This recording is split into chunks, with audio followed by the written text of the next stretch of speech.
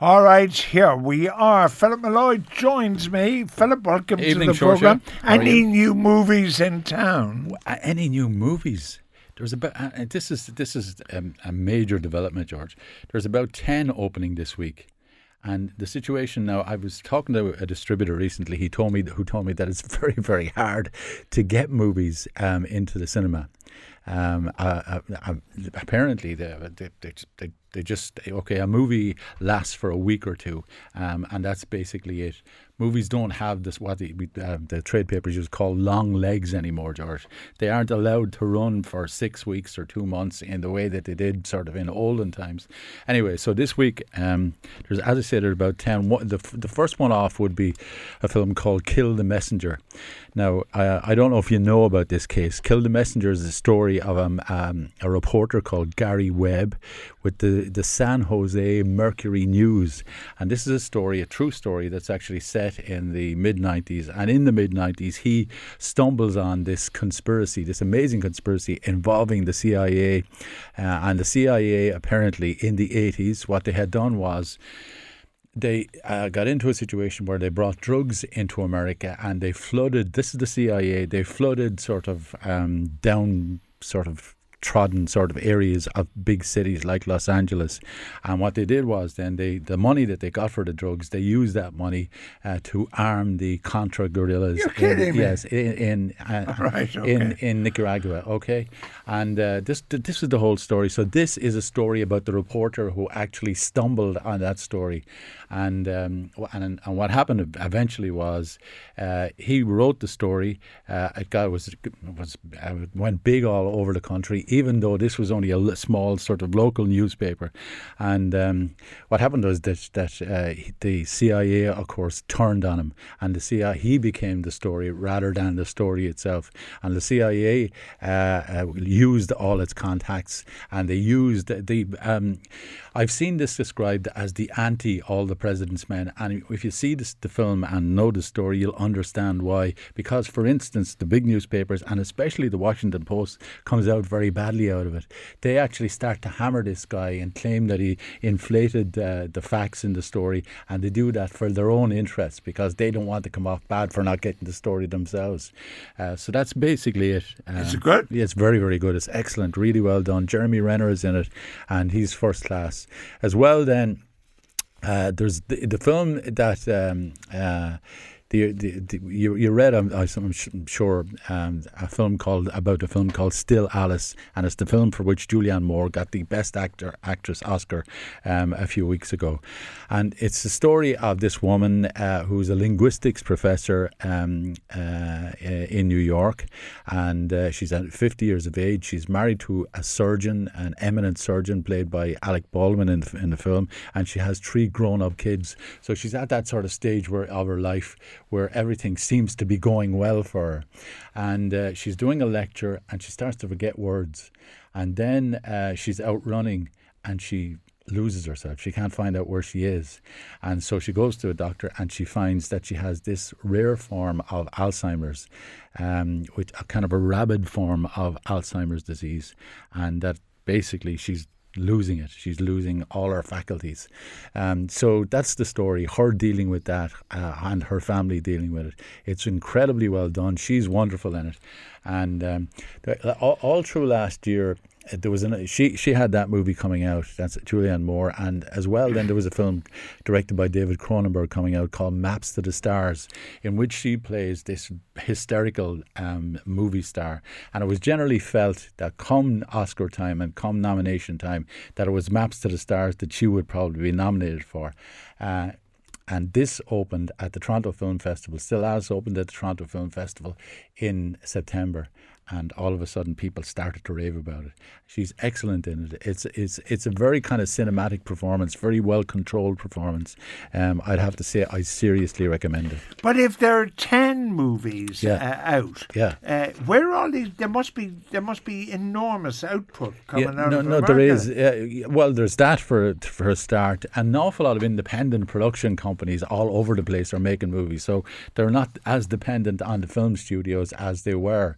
The big film studios. The third one, if I could just mention the third one, it's written and directed. It's called Chappie, and it's written and directed by this South African writer-director called Neil Blomkamp. He did a movie a few years ago that was very well received called District 9.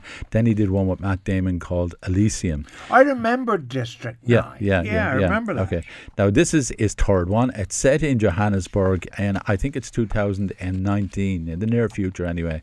And policing has kind of been outsourced to a specially designed unit of droids. They're called droids, and the creator of these droids, he's the title of the what he does is he creates a particular droid and he gives him his own sort of consciousness, and this droid then is kidnapped by a punk gang. He becomes the focus of a chase and search and turns the city basically into a battlefield. Hugh Jackman is in it. Hugh Jackman will be on the picture show, by the way, on Saturday night. Sigourney Weaver, Dev Patel, Sharto Copley, and it mixes elements of RoboCop, E.T. and even Frankenstein, and it's incredibly well done, very well paced, very funny, very colourful, and I have to say it's called Chappie, and I have to say I'd recommend it. Yeah, I enjoyed District 9 by the same director. Yeah. What's this about Poldark? Well, actually, if you get the Radio Times on the front cover, there's an Irish actor called Aidan Turner who's starring in Poldark. Now, first of all, just to remind people, Poldark is from 1975-77, and it was a huge hit on BBC at that stage. And basically, he was played by Robin Ellis, wasn't he? Not sure. Yeah, played by Robin Ellis. And basically it's about this soldier coming back from the War of Independence to find that his home, he's a Cornish man, and to find that his home in Cornwall has been sort of has been overrun. His father has died and his fiancée has taken up with another fella. So that's basically it. And it was hugely popular in the mid-70s. They used to get weekly audiences of 15 million people. There were stories about vicars basically calling off or cancelling services because they didn't want to compete with Poldark. So that's the background. And so what's happened now is they've gone back to it. And the BBC, yeah. The BBC has gone back to it, and the BBC has they've made I think 8 episodes, the first 8 episodes. Now they're based on books by a guy called Winston Graham. I don't know if you remember him or not. And he did 12 Poldark books, and what they've done for the 8 episodes is they've filmed 2 of the books. If this works, they'll go back and do the rest of them. So it's worth looking out for. Did you enjoy now concluded the Henry VIII series? No, I did. Wolf Hall. Yeah, I did, yeah. And as I said to you at the time, it was been told from Cromwell's point of view, and Cromwell was played by Mark Rylance. I thought he was very, very good. So it was slightly different, okay. We all know the story about the wives and all that kind of stuff, but it was different, and it was very, very well written, very sharply written. The colour and the production design was great, and there was an amazing cast in it, so I liked it. All right, now, what's this about medical dramas dominating TV? Although I can understand it because there seems to be a medical drama on all the time. Well, actually, at the moment, there's a kind of debate about where is the medical drama gone there because, because House is gone, for instance. Grey's Anatomy kind of seems to be coming towards the end of its time. I have to say I'm looking forward to The Nick coming back for a second season. The Nick was a series set in 1900 and at a time when there was no such thing as antibiotics. There was an astonishing sort of high mortality rate in New York. It was set in New York, and so it was a period medical drama. I thought it was very, very good. Now, one of the things that's happened is in England, I think they're down basically to 2, which is Holby City and Casualty, and they're kind of, I suppose, they're medical soaps, really. Medical soap operas. And now what has happened is a new series started last week. So on Tuesday of last week it started, and I've seen the first 2 episodes, and it's called Critical, and it's set in this state-of-the-art, this major trauma unit. And it's created by a guy called Jeb Mercurio, and he did a brilliant cop series It was kind of an internal affairs type cop series called Line of Duty. Now, in this one, in Critical, what they do is they concentrate on what they call the golden hour, George. The golden hour is that 60-minute period immediately after they find a trauma case. And so that's your best chance. That's your best chance. So you're concentrating on that. You're concentrating, the drama is concentrated or built around the operation that takes place. Last week, there was a crash between a bus and a car, and this guy was suffering from multiple injuries. This week, there's a suicide attempt, and a woman ends up with a piece of wood through her neck.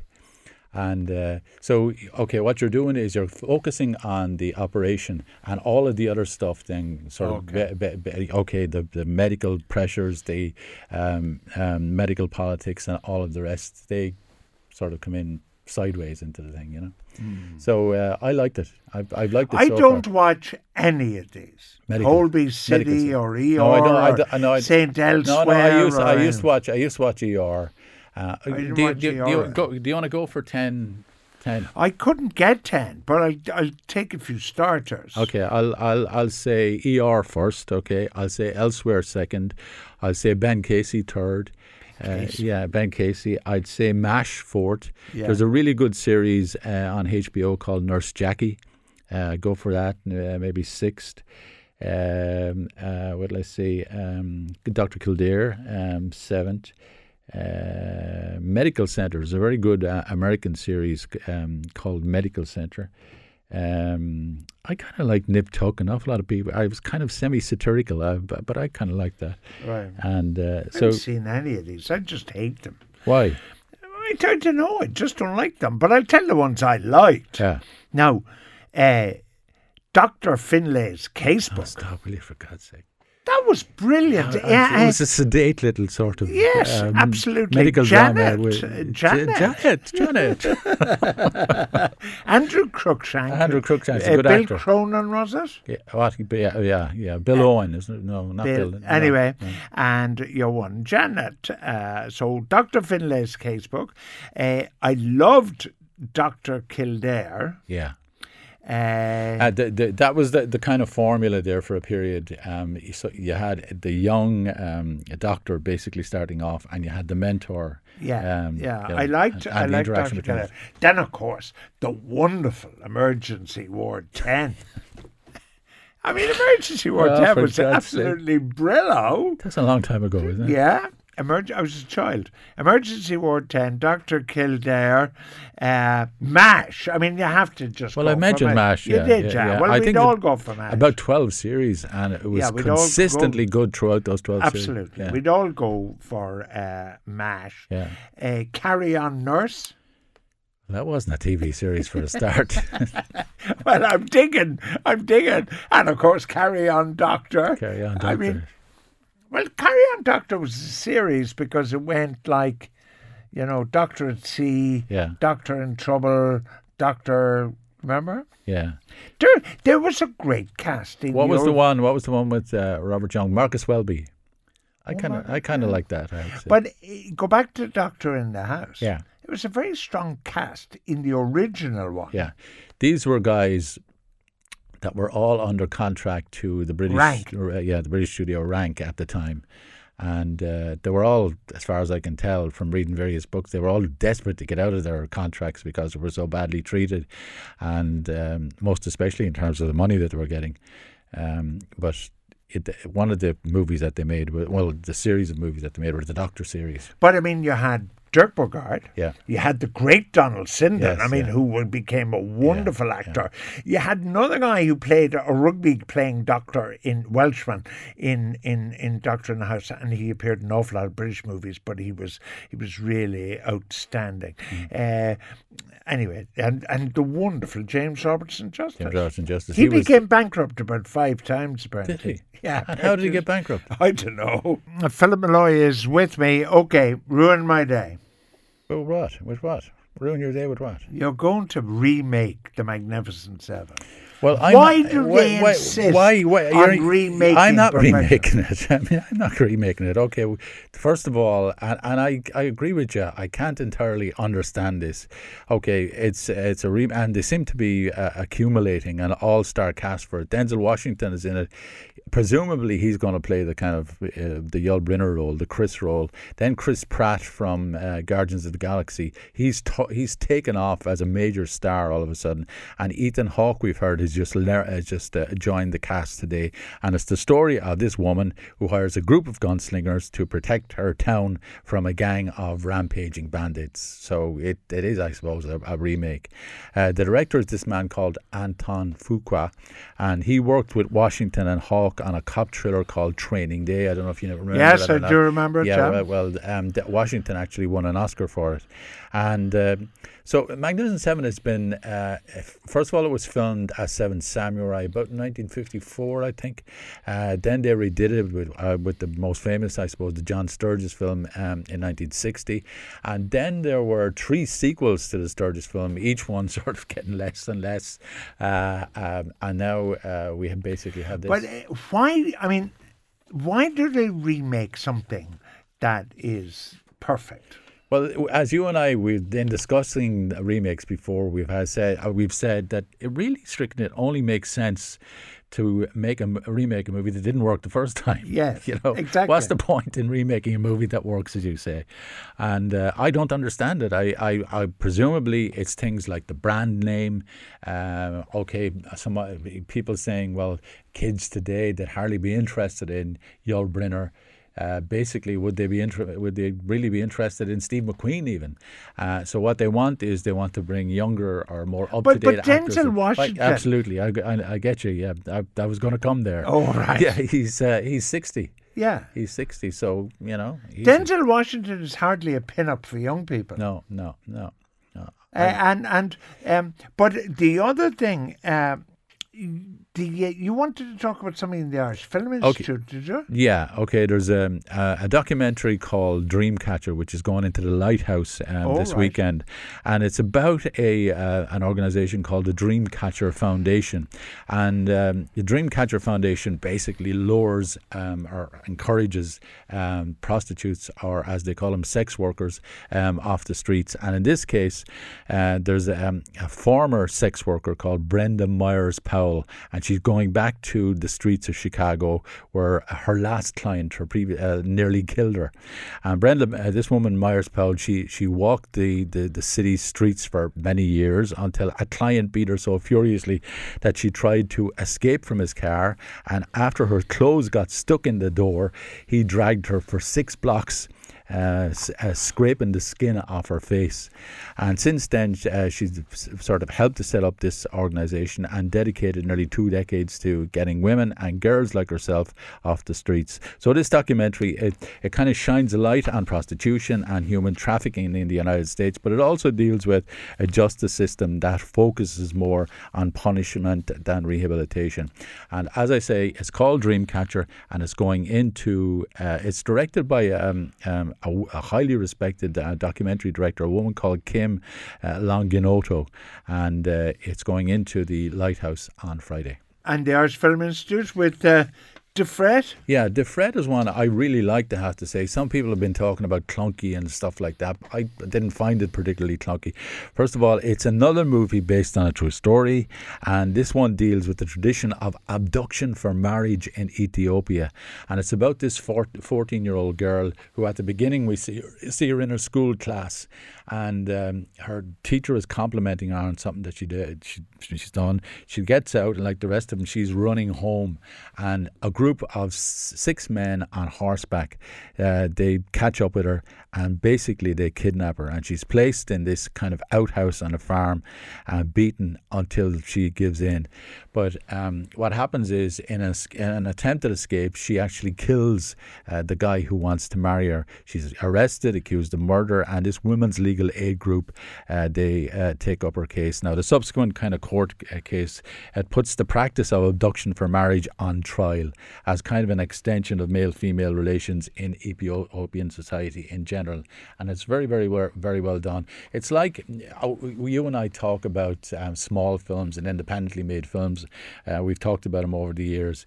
The two sort of principal qualities, I think, that you think about with a small independent movie are good acting and a good script. And that's what this has, George. Good acting and a good script. The executive producer on it, by the way, is Angelina Jolie. All right. So, what's on the picture show this weekend? On the picture show this weekend, we have Hugh Jackman and his movie Chappie. And we have the director of Chappie.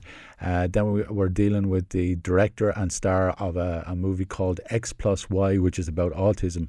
And we have a couple of other really interesting things as well. So. All right. Philip will be back, of course, on Saturday with the picture show if there isn't any soccer. But he'll be back here next Wednesday with movies and television.